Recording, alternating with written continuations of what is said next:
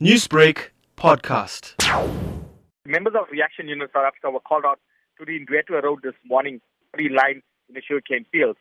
Reaction officers and paramedics were dispatched to the scene, and upon arrival, found a male lying in a pool of blood. He was shot multiple times.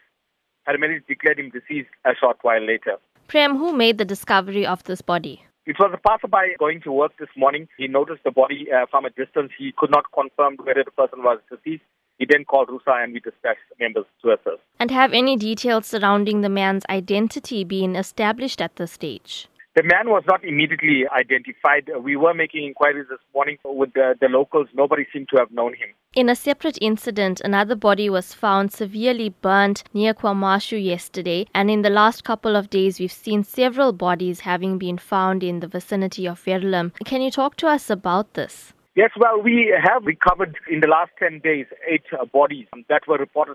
There are other bodies that were recovered also by members of the South African police. So there were several bodies murdered. Most of them were murdered, burned.